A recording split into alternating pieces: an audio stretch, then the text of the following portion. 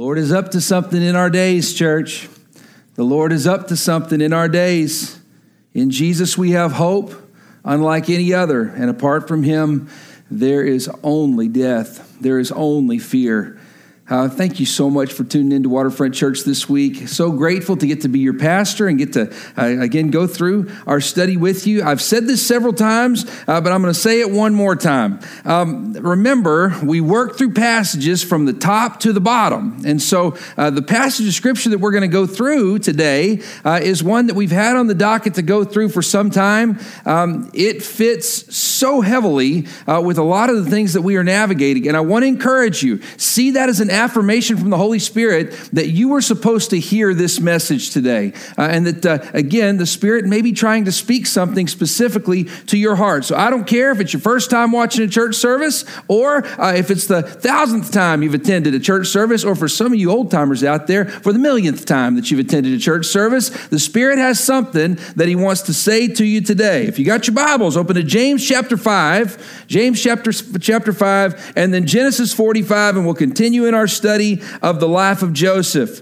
It begins with this question. Have you ever had to tell someone that you were sorry before? Have you ever had to tell someone that you were sorry before? Now, just for the record, there's different levels to telling someone that you're sorry. And the first is very much, I realize in an instant that I've messed up and I have got to apologize immediately. So back in the day, we were with my parents at a college reunion they were doing in Abilene, Texas. And I'll never forget, my dad's got his friends around. My parents at that point are probably in their late 30s, and I'm in high school. And my dad and I are playing catch with the football, and we're just throwing it back and forth. And as we're throwing the football back and forth, my dad's showing off for his friends. You know, he's got this high school age son, and so we're throwing back and forth. And then my mom comes out with this massive camera, okay? So back in the day, for you kids, before times of the small cameras, okay, my mom comes out with like this huge camera. It was a personal camera from my grandparents, but it was, back in those days, the cameras were huge. And so my mom's just taking it in, looking at everybody and everything that's going on. And then my dad and I are playing catch, and I don't know what possessed him to do this, but he looks at my mom and goes, "Kelly, catch." And he throws the football to my mom, who is holding this behemoth of a camera over her shoulder. And then all of a sudden, on our wonderful family video, you can see the football smack into the camera. And all of a sudden, you hear my mom go, "Oh, how could you do that?" And my dad is sprinting to her. And all you can hear as she turns off the camera is my dad going, "I'm sorry. I'm so sorry. I'm so sorry." Again, beautiful family moment, right? All that to say, he knew he'd done wrong in an instant, and he rectified the situation by apologizing immediately. Sometimes it's not so simple, is it? Sometimes we have to tell people we're sorry, and it's been days, weeks, months, years, generations of time that has passed. And it's tough to find those words, isn't it? And I don't know about you, but when I'm really sorry about something, but it's going to cause a really difficult conversation, I rationalize reasons it doesn't need to happen.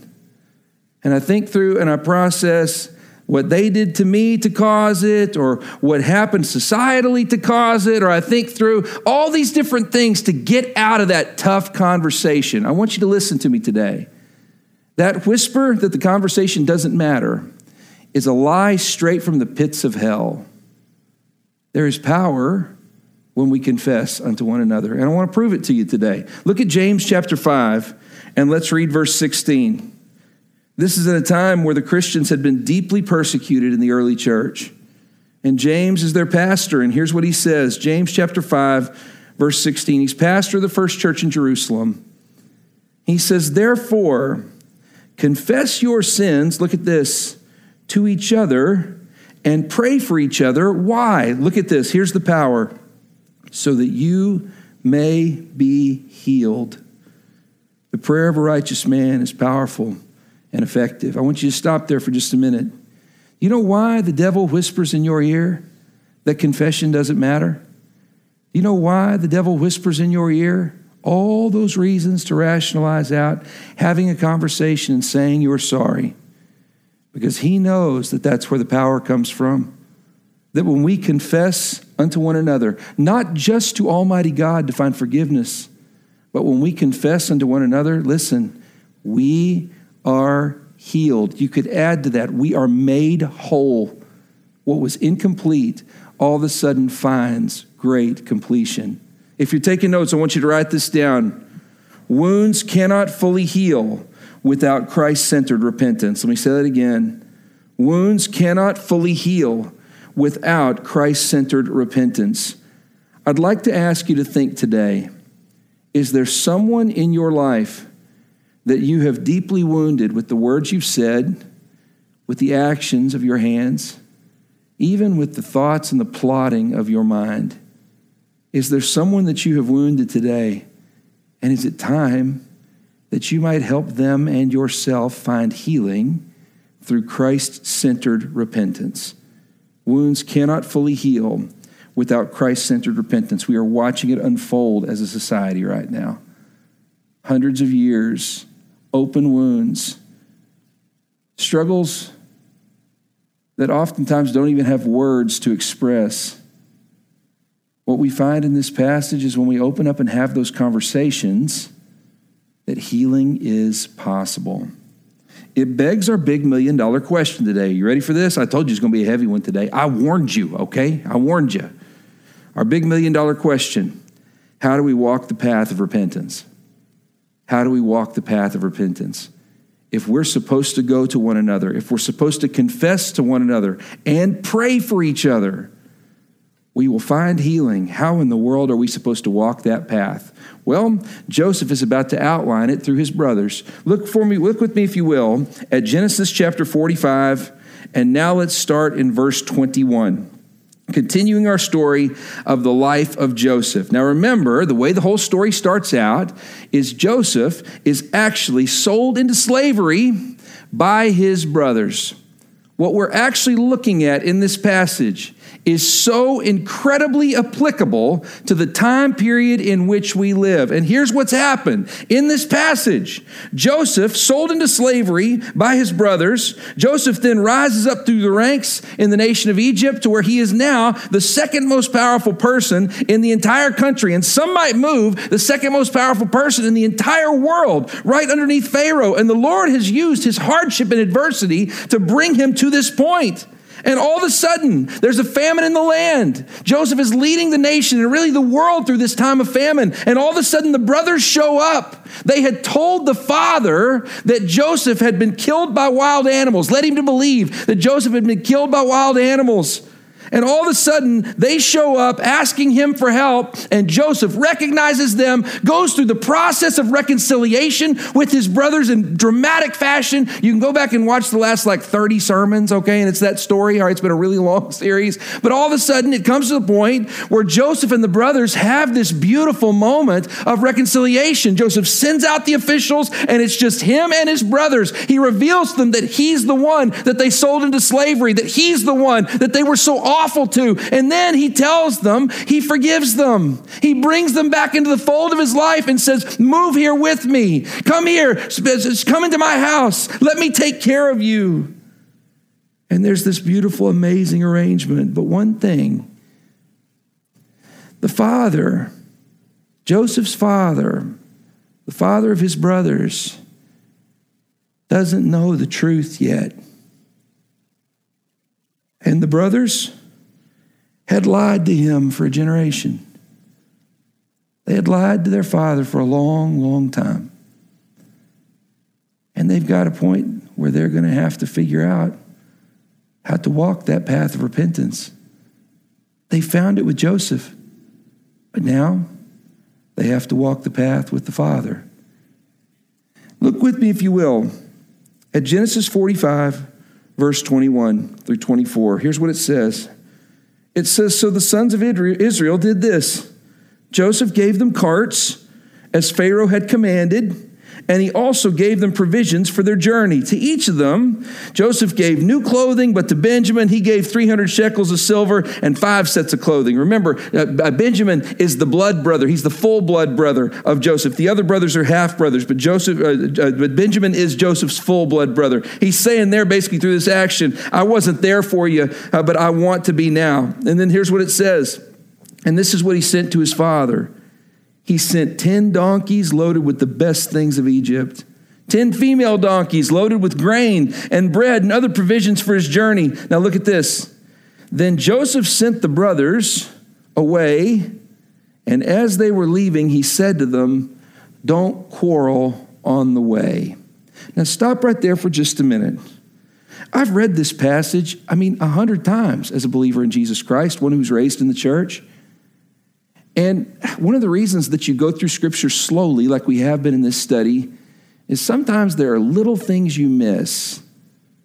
Don't quarrel on the way is something I missed over the years. Joseph says to his brothers, he's not saying, you guys quit bickering and fighting. Joseph looks at his brothers and says, and as you're deciding how to tell Father the truth, he says, don't point the finger of blame at one another. Now, this is incredibly powerful if you listen to this. Let the Spirit speak to your heart. Joseph tells the brothers, I know you have a hard road ahead of you. I know that you are dealing with the pain and the anguish of your past actions, of the words you've said, of the lies you've told. I know that your path is difficult. But he looks at the brothers and says, own it. Own your portion of this. Every one of you is complicit in what's been done. All of this is on the heels of Joseph saying, I forgive you for what you've done. It was for my good. Almighty God allowed these things to happen to me that I might take care of the world. He says that I might save the world and save you also. Joseph comes back here and says, no pointing the finger of blame. I'm going to lead you the same way that God has led me. Own what you've done. If you're taking notes, how do we walk the path of repentance? Number one is the hardest part. Own your portion. Own your portion. Every one of us has sinned and fallen short of God's glory. So there surely is something in our circumstances that we can think of that we have done wrong, that has fallen short of God's amazing and holy perfection. Joseph says, don't quarrel. Own your portion. If you're taking notes, write this down. There are some of you that would say, but are they going to own what they do? That's not what walking repentance is.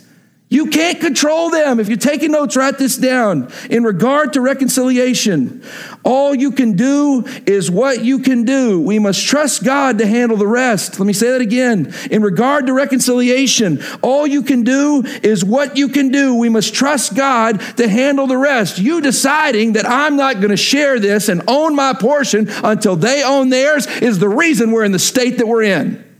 If we're waiting for the other side to own their portion first, then we are in the state that we are in forever. Forever. Every great story of reconnection and reconciliation begins with someone coming to the realization that I've messed up. And then they believe James 5:16, that if we confess it, we pray for one another, that this holy, amazing healing happens to our spirit. There's a movie we watch with our kids called Beauty and the Beast. The Beast has had this curse placed on him. He was a prince before. He's been turned into a beast because he was very selfish.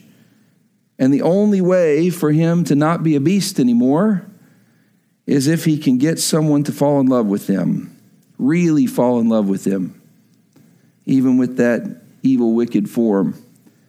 It's interesting because when you view it as a child, you just picture, how can the beast get out of this mess? When you watch it as an adult, it's got some different ramifications to it. You see, the beast is not just a beast on the outside. He's a beast on the inside too. There's wickedness in his heart that needs to be dealt with. He takes a woman prisoner. Again, we kind of breeze past that as kids, don't we? He kidnaps and takes a woman prisoner to try to force her to fall in love with him. The best scene of that movie that is really lost on children is when he opens the gates and lets her go. The real simple teaching on that is if you love something, let it go, but that's not the point. The beast lets her go. He gives her freedom, realizing that he had become something wicked and awful about his own agenda. He owns his portion. He lets her go and decides, I guess I'll just be a beast forever. I guess that this is who I've crafted myself into. And he owns his portion. The movie ends gloriously because the two are able to find reconciliation and a path forward together. Now listen to me. Romans chapter 6, verse 23 says, the wages of sin is death. That is us owning what our lives produce on their own. The wages of our sin, the cost of our sin is that we deserve death. But the free gift of God is eternal life through Jesus Christ our Lord. You see, we own our portion so that we can give it to Jesus. Let me say that to you one more time. We own our portion so that we can give it to Jesus. The wages of our sin is death. You have to know that you are imperfect, that all of us are imperfect. And once we own that, then we are able to lay it at the foot of the cross. It begs the question, is there something that you need to own today? Is there something that you need to own? And I'm not talking collectively, I'm talking you.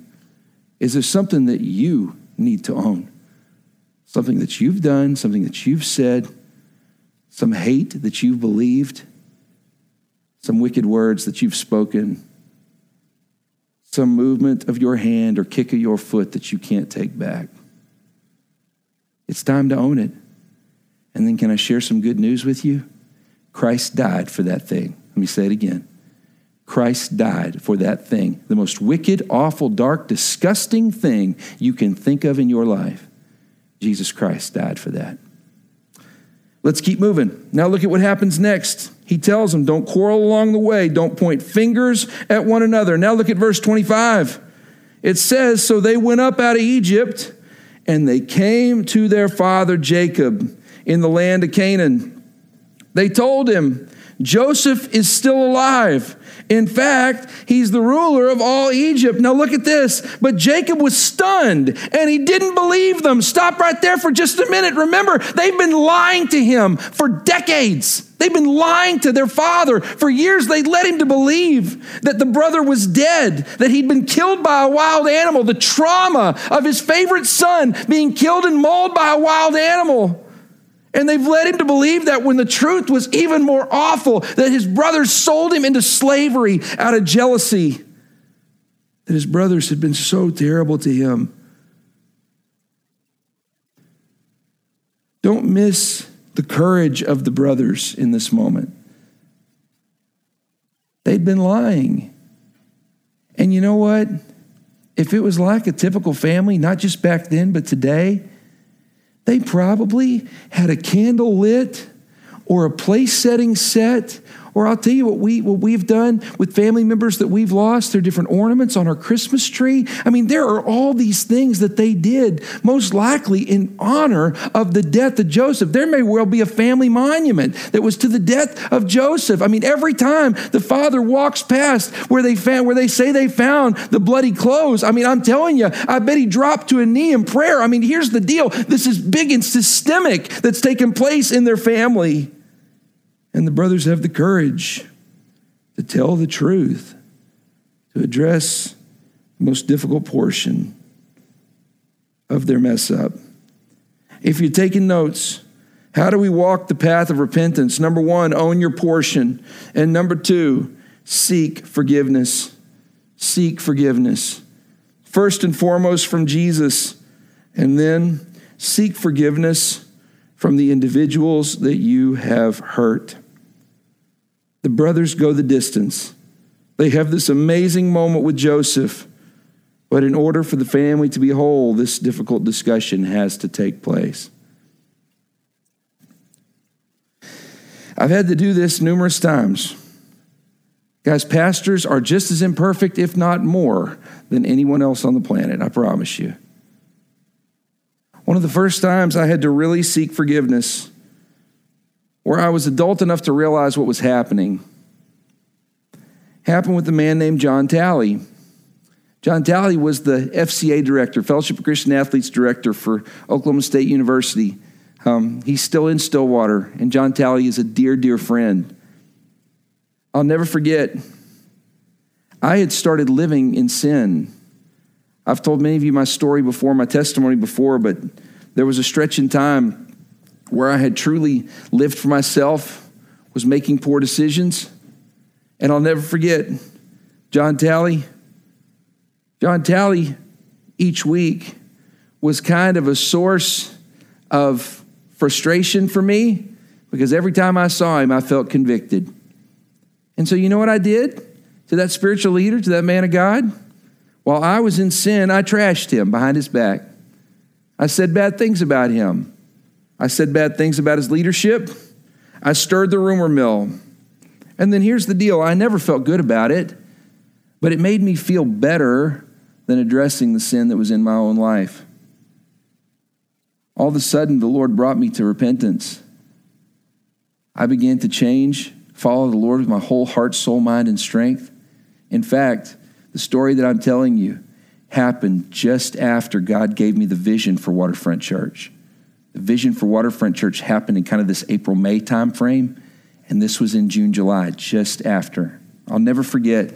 They were doing FCA, Fellowship of Christian Athletes camp, and I heard that John Talley was going to be there that week. And so I made my plan. I owned my portion, and I decided I was going to go and seek his forgiveness. It was like the prodigal son story. I can still remember it. I was driving, and it was in Kingston, Oklahoma, middle of nowhere on Lake Texoma. And I remember I made my plan to drive out there, and the whole time I was working on the words I was going to say to ask this man and beg for his forgiveness. And I made the decision. I wanted him to be able to see how sorry I was. And so I decided I would kneel in front of him. That was my honest plan. I thought, I've said such horrible things. I'm not the same person that I used to be, and I want him to know that that's not who I am. And so I drove to FCA camp at Kingston. They had just finished dinner, and the dinner area was clearing out, but a bunch of the FCA directors were sitting at the back. And he sees me, and I can see on his face he's shocked because, again, I've just driven out to the camp. I didn't tell anybody I was coming. I drive out to the camp. I walk to the back, and I knelt down in front of him. And then I spoke my piece. I mean, it was very close to what the prodigal son story is. I feel no longer worthy to be a part of your group. Please allow me just to be one of your hired hands. I mean, it really was something very, very similar to that. And I'm just telling him, and I've got tears streaming down my face as I tell him I'm sorry, as I seek his forgiveness. And I remember he looked at me and he goes, dude, get up. Get up. And I stand up with the tears in my face. He said, I forgave you the moment I heard it. He said, you were just a young man. He said, if you're telling me you're back, I've got work for us to do together. And he did. We reconciled in that moment, and he was sending me out to preach for FCA all throughout my senior year. It was one of the most amazing experiences that I was ever able to have. It turned out that he had not been hurt. He was deeply understanding. And then the Lord was able to bring me forgiveness. He was able to bring me healing in my own spirit, because I took the time to step forward and have the hard conversation. If you're taking notes, write this down. Someone truly seeking forgiveness only assigns blame to themselves. Let me say that again. Someone truly seeking forgiveness only assigns blame to themselves. This is not you saying, I'll own it if they own it. Repentance is about you and God. It's about you speaking your piece to that person when the time is right and owning your sin, owning what you've done wrong. By the way, there's a great verse that highlights this. Proverbs chapter 28, verse 13. Here's what Proverbs 28:13 says. It says, he who conceals his sin does not prosper, but whoever confesses and renounces them, what? Finds mercy. Mercy comes to those who confess. It doesn't mean that they'll receive it immediately. Jacob did not from his sons. He was stunned. He was in disbelief. But eventually, he would receive it and offer mercy unto them. He who conceals his sin does not prosper. But through confession and renouncing them, we will find great mercy. I believe that that's true today. It begs the question, is there a hard conversation that you need to have? Is there a hard conversation that you need to have? Again, is there someone who has felt your wrath, who's been touched by your wicked words, who's been hurt by a glance, a look, something that you've done or said? Is there a hard conversation that you need to have with that person? I guarantee you, mercy abounds in those circumstances. Let's keep moving. Our last verses today. Look at Genesis 45 and now verses 27 and 28. Here's how the passage closed. Remember, they go to the father. Joseph has said to them, own your portion, don't point fingers. This isn't Judah's fault. This isn't Ephraim's fault. All of you bear the burden of fault in this. He says, don't quarrel on the way. Then they share the story with Jacob. They have the courage to seek his forgiveness. Jacob says, I don't believe you. There's no way you would do that to me. There's no way you could carry on in that lie for so long. There's no way you could further my hurt for so long. And then now look at verse 27. It says, but when they had told him everything, Joseph had said to them, or when they told him everything, and Joseph had said to them, look at this. And when he saw the carts, underline, when he saw the carts that Joseph had sent to carry him back, the spirit of the father Jacob was revived. And Israel said, that's another name for Jacob, Israel said, I'm convinced my son Joseph is still alive and I will go to him before I die. Stop there for just a minute. I'm telling you the power in this moment. Don't miss this. Jacob is sitting there and going, he's dead. You told me he was dead. The story I've had for all these years is that he was mauled by a wild animal. Surely it's not something else than that. But then Jacob sees the carts. He sees the blessing of Egypt that could not have come from anyone but God Almighty and someone who cared for their family during a time of famine. They were given plenty. And all of a sudden Jacob looks up and he goes, I can see it. I can see the fruits of repentance. I can see that you really have changed, that this is the truth in the circumstance. If you're taking notes, write this down. How do we walk the path of repentance? Number 1, own your portion. Number 2, seek forgiveness. And number 3, establish a spiritual monument. Establish a spiritual monument. It's not just about words. And I'm going to be honest with you. When it's really, really big change that is taking place, it's not even just about action. There has to be something that people can look at over and over again and say, I'm telling you, it is different now. Something has changed. It's one of the reasons salvation takes place on the inside. But we tell you, have a moment when you have prayed to ask Jesus Christ to come into your heart. And again, an amazing spirit heart change that happens. But that date is your spiritual monument that you look back on and say, I was one way before and I was another way after. It's also another reason we get baptized. Jesus set the example for us in that. And baptism is a spiritual monument. There's a before and there's an after. And then every time you see the picture or think of the day, you remember how much change has actually happened. If you're taking notes, write this down. Are you ready? Some changes are so drastic that they require a monument so we don't later question their existence. Let me say that again. Some changes are so drastic that they require a monument so we don't later question their existence. In D.C., no better example of that to me than the Holocaust Museum. The horrific acts of the Holocaust. I've told you before, you go into that place and the facts and the pictures and the things that you see and experience are so brutal. But the shoe room in that space is the monument to the dead.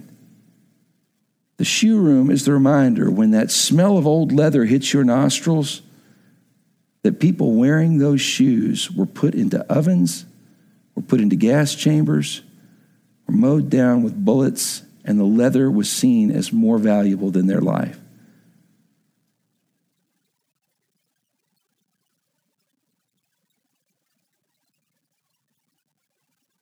When we moved here to D.C., Texas is different. We got our own struggles and we got our own issues. But I had never seen a slave dock before until we came here. And the darkness, the heaviness, when you see it, it makes it so much more real. And then all of a sudden you think back to different interactions where you experience that slave dock in a million different places throughout the country. Through interactions, through glances, through words. And all of a sudden that monument is the reminder of just how much change is going to be required in order for us to move forward. I've got good news for you today. The Lord is at work in our midst. The Lord is at work in our days. And through the shed blood of Jesus Christ, we can find forgiveness, repentance, and hope.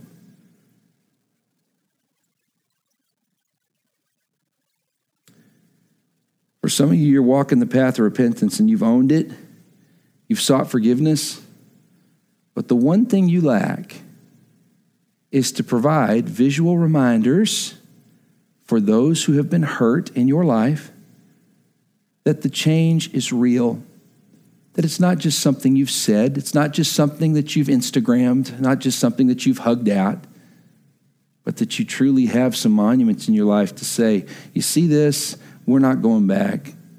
You see this is not going to happen again on my watch.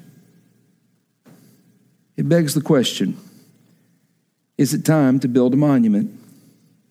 Is it time to build a monument? Now, just for the record, I want you to hear me. An Instagram post is not a monument. Do you hear me?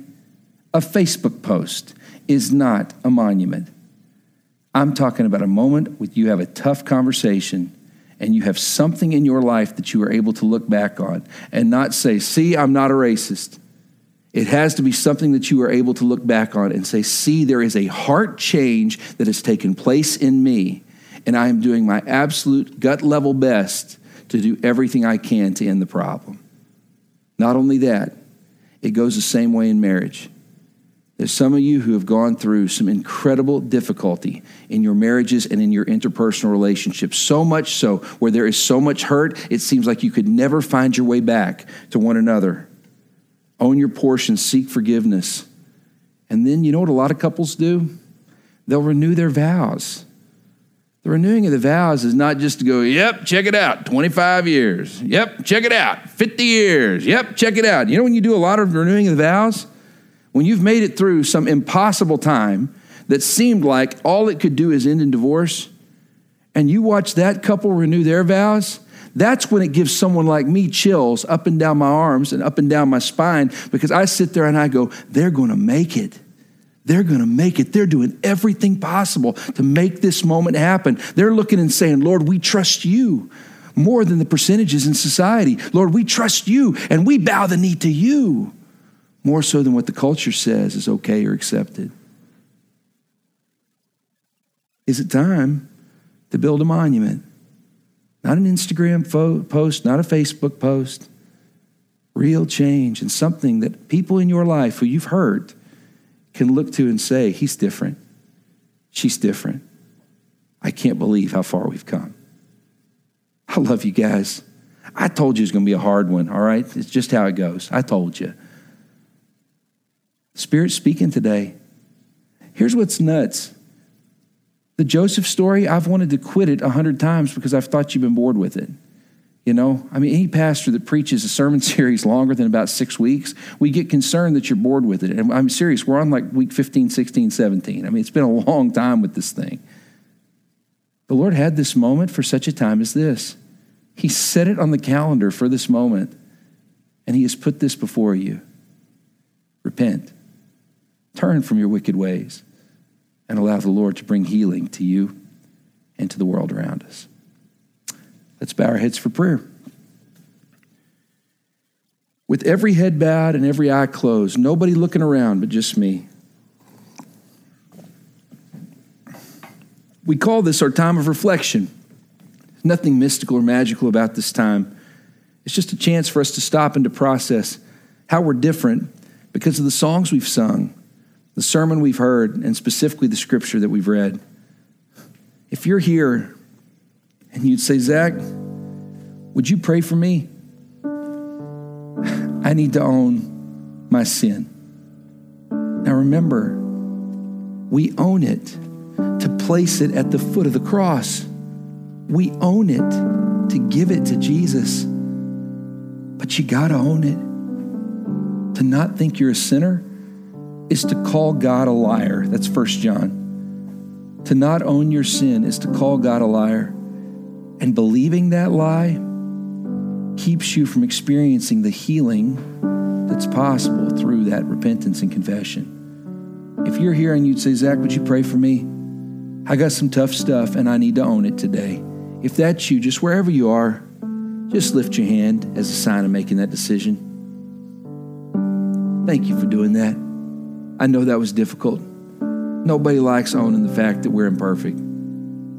If that's you, I'm going to pray for you. But I want to encourage you. Pray this simple prayer. Say, God, it's my fault. God, it's my fault. And then say, Jesus, take this thing from me. Jesus, take this thing from me. Second, maybe there are some of you that would say, Zach, I own that I'm imperfect. I know there are things that the person who's hurt you may have done as well, but you are owning your portion today. And you'd say, it's time I seek forgiveness. It's time I take a knee in front of somebody, just like I did with John Talley. It's time that I have that tough conversation where I lay out specifically what it is that I've done and let the person know I'm ashamed of this. I've asked God for forgiveness, but there's no way I can go through this life without asking you for it as well. And then I want you to remember something. Jacob doesn't understand at first. Maybe because it's too good to be true that his dead son was alive. Maybe because he couldn't believe that his kids would actually lie to him like that. No matter what it is, all you can do is your portion. Seek forgiveness. If that's you and you'd say, Zach, pray for me. I need to have a tough conversation with somebody. Maybe it's even somebody in your own house, but you need to have a tough conversation with them. If that's you, if you would just lift your hand at this time as well. Thank you. Thank you. I'm so sorry. I know it's hard. I'm so sorry. I know it's difficult. If that's you, I'm going to pray for you, but I want to encourage you. Pray this: Father, give me strength. Father, give me strength and give me courage so that I can speak these words. And then maybe you pray this: God, give me the words to say to show real repentance. God, give me the words to say that the person might not feel persecuted even by my confession. If that's you, I'm going to pray for you, but I want to encourage you to pray as well.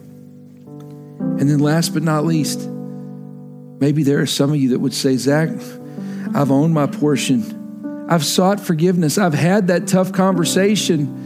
But I want that person to know that that's not who I am anymore. I want that person to know, or that group of people to know that that's not who I am anymore. If that's you and you'd say, Zach, pray for me. I need to build a monument. I need there to be some visual representation, something that we can go back to as a family, something that I can go back to as a person, some plaque, some monument that I can look back on, a baptism that you can look back on and say, I am not the same as I was before. A change has happened in me. If that's you and you'd say, Zach, pray for me. It's time to build a monument. It's time for some visual representation in my life that that's not who I am anymore. If that's you, if you would just lift your hand where you are right now. Thank you. Thank you. If that was you, I'm going to pray for you. But your prayer is very simple. God, show me where to build it. God, show me where to build it. And then do your gut level best to try. It doesn't have to be perfect. A visual representation. Who'd have thought that the greatest news Jacob could ever receive didn't come through the story of the sons. It came through the carts. He didn't believe it until he saw the blessing of God. I want to encourage you, build a monument. And then I said that was the last one, but there really is one more. Maybe there are some of you that would say, Zach, I need to find repentance and be saved today. I need to, for the very first time, claim that I am a sinner and that I need to believe in Jesus. I am owning my sin and placing it at the foot of the cross for the very first time. I'm trusting the shed blood of Jesus to cover my sin. The wages of sin is death, but the free gift of God is eternal life through Jesus Christ our Lord. If that's you today, and you'd say, Zach, I need to be saved. I'm believing in Jesus for the first time today. If that's you, if you would just lift your hand where you are right now. Thank you. Thank you. It's the most important decision that you'll ever make. Your eternity is affected. The future of your family is affected by the decision that you make today. If that's you, you need to reach out to somebody.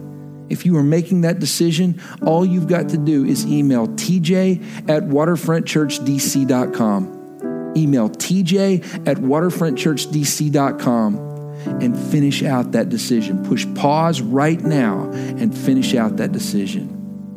I love you guys so much.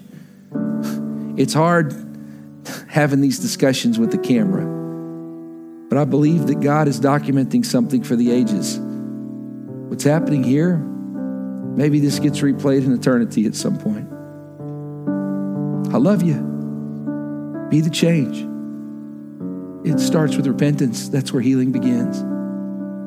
The devil's going to whisper it's not true, but it is.